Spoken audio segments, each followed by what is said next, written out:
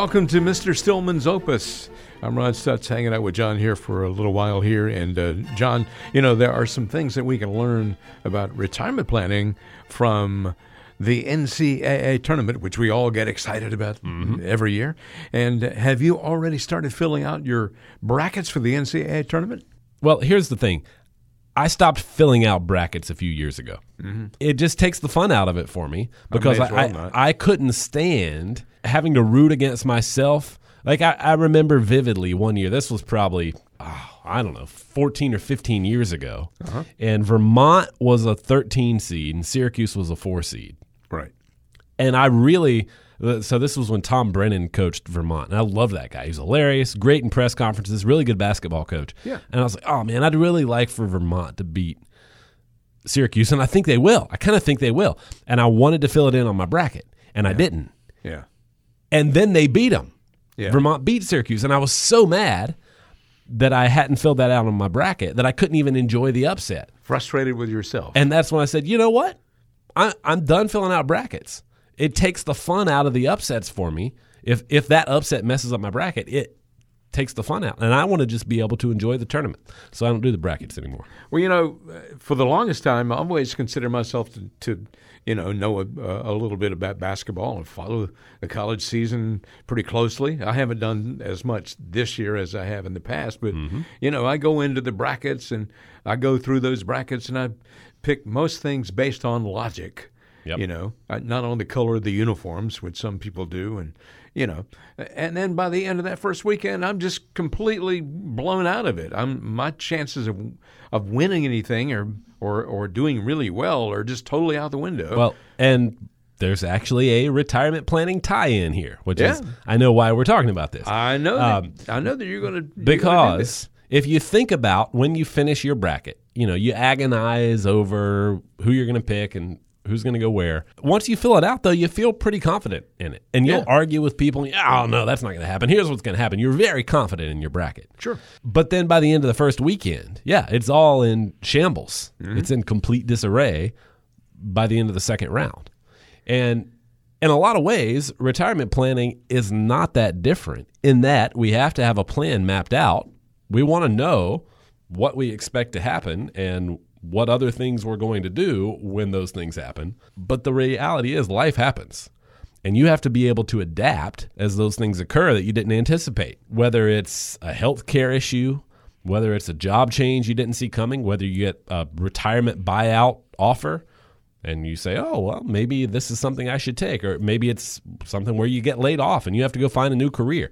Whatever it is, things are going to happen in life, and you have to be able to adapt to it, which is why if you just mapped out your retirement plan like you do your bracket, and then you don't have the ability to change and adapt, well, you're just going to sit there and complain about how your plan is in shambles, just like you complain about your bracket being in shambles. But the reality is we want to put a plan together that allows you to make changes as you go so that you can react to what's happening around you, whether it's changes in your own life or changes in the investment world that you didn't expect. So what I tell a lot of people is that you're not really paying me to make a plan for you. You're paying me to change the plan because it constantly has to be fluid based on what's going on in life. Well, that's one way why the NCAA tournament is different from retirement planning, because in retirement planning you can make those changes and you can reassess along the way.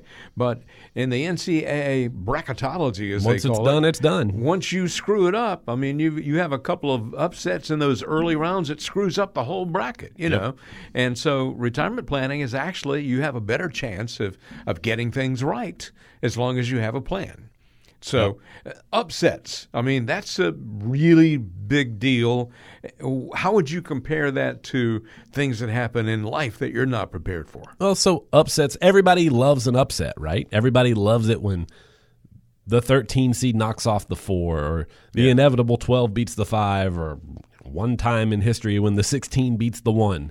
Like, everybody loves the upset unless you're who? The team that got upset. Exactly. Unless you're Virginia, who gets beat by a 16 seed, well, suddenly this otherwise fantastic season you've had has now been completely ruined in the blink of an eye. Yeah.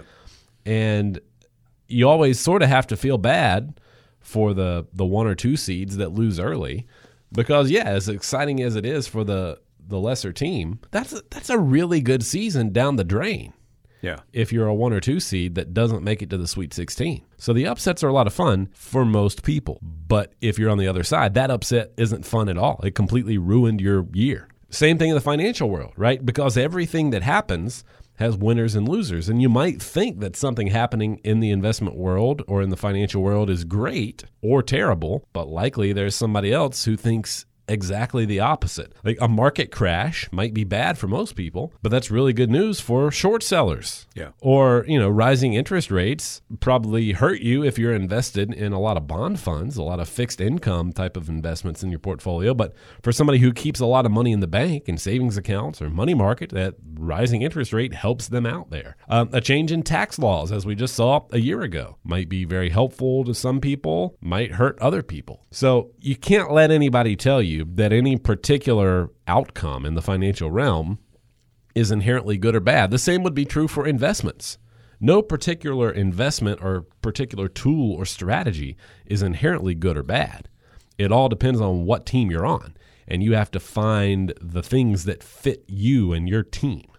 Well, I can't tell you how many times I've picked North Carolina to win it all, and I'm doing that this year as well.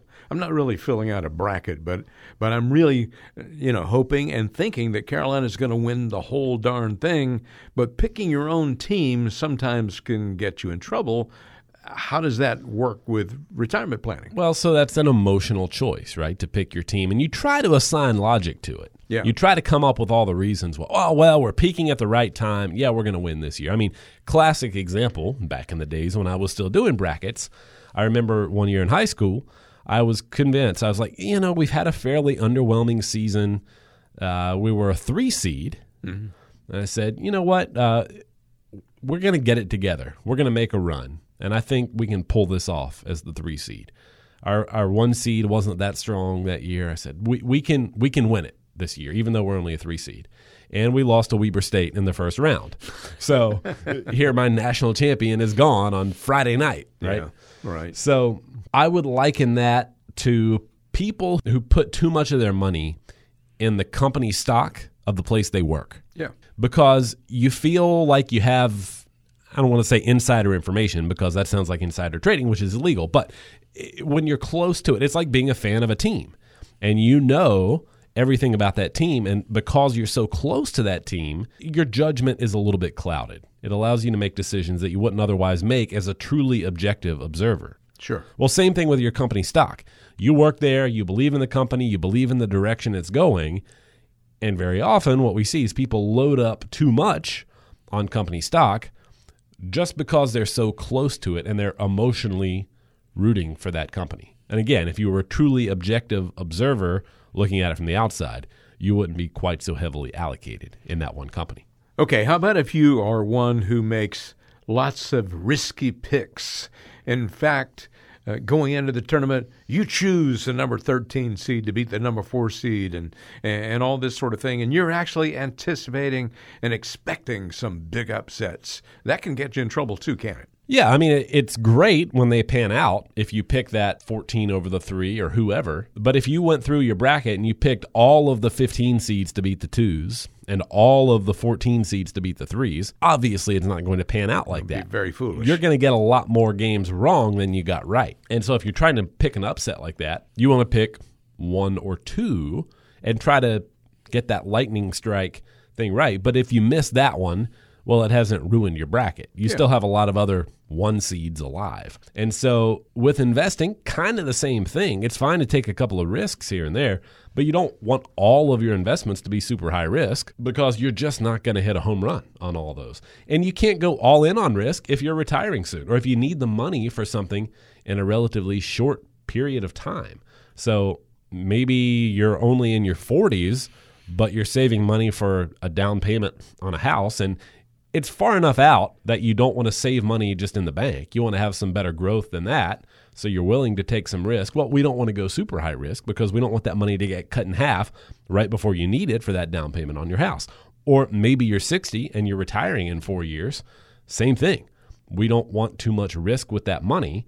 We don't want to be making all these risky choices, picking the 15 seeds to beat the 2 seeds in your portfolio, if you will. We don't want that.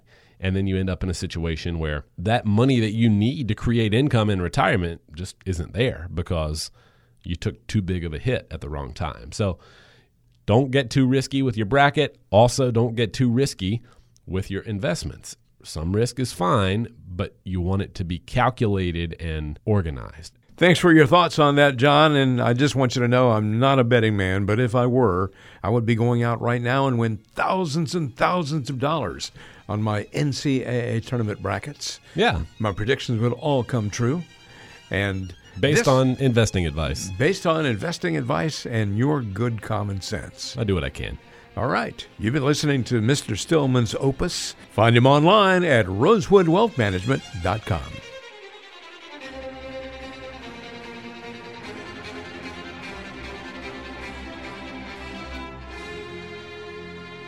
Carolina Wealth Stewards doing business as Rosewood Wealth Management is a registered investment advisor in the state of North Carolina. The material presented is intended to be general information and should not be construed by any consumer as the rendering of personalized investment advice.